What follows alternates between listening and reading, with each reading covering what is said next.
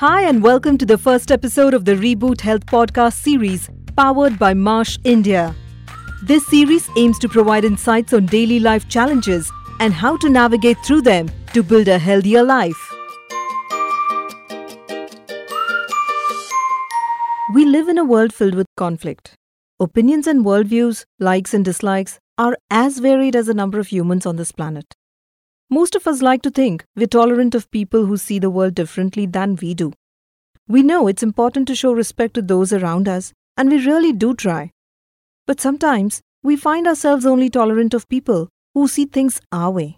That's human nature, isn't it? How do we genuinely show respect for someone who, in our opinion at least, is so wrong about so many things? How do we make others feel respected, even if we don't see eye to eye about anything? How do we show respect to someone who is a narcissist? We're all raised differently with unique experiences, so it's natural that we'll have differences in opinions on a wide range of issues. To feel comfortable with people who are different from us means that we must accept ourselves for who we are.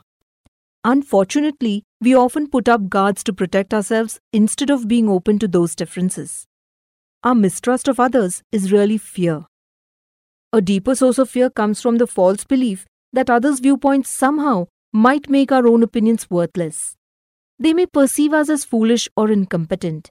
To avoid this discomfort, we subconsciously create a negative story about the other person so we can mentally justify dodging them or seeking conformity.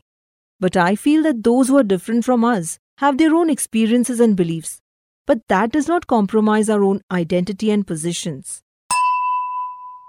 Here's something interesting. When I met my husband, I worried he would not like me because we had very opposing opinions on almost everything. What I found, however, is I could authentically be who I am and share what I thought, and he still likes me. Of course, the secret to our 12 years of happy marriage is I have accepted him the way he is. Let's clear something up. Accepting other people's differences does not mean agreement.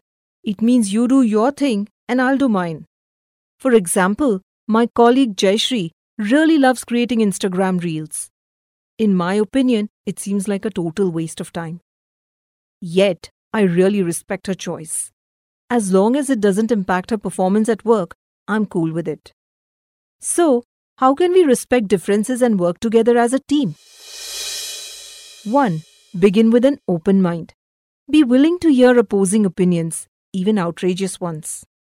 Listen to them not to change their mind, but to learn more about who they are.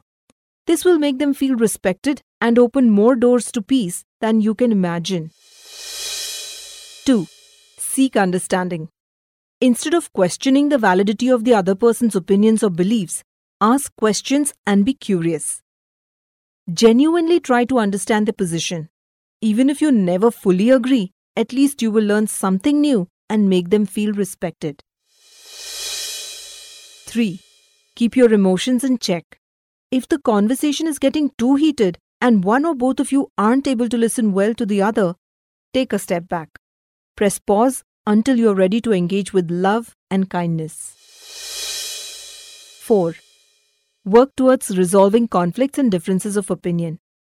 When conflict does arise in any kind of relationship, it is helpful to understand the steps to move towards agreement.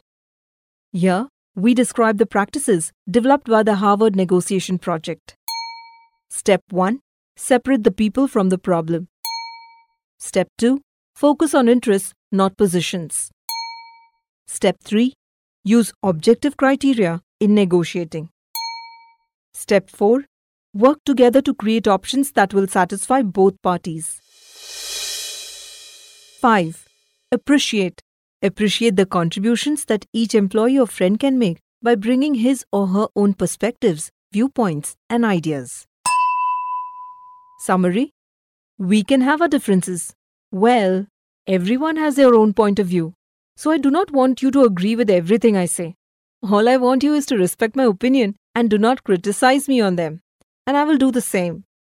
In the end, this is the best way to a healthy, loving relationship at work and home. With that, we come to the end of our first episode of the Reboot Health Podcast. If you've liked this episode, don't forget to check out our other episodes in the series.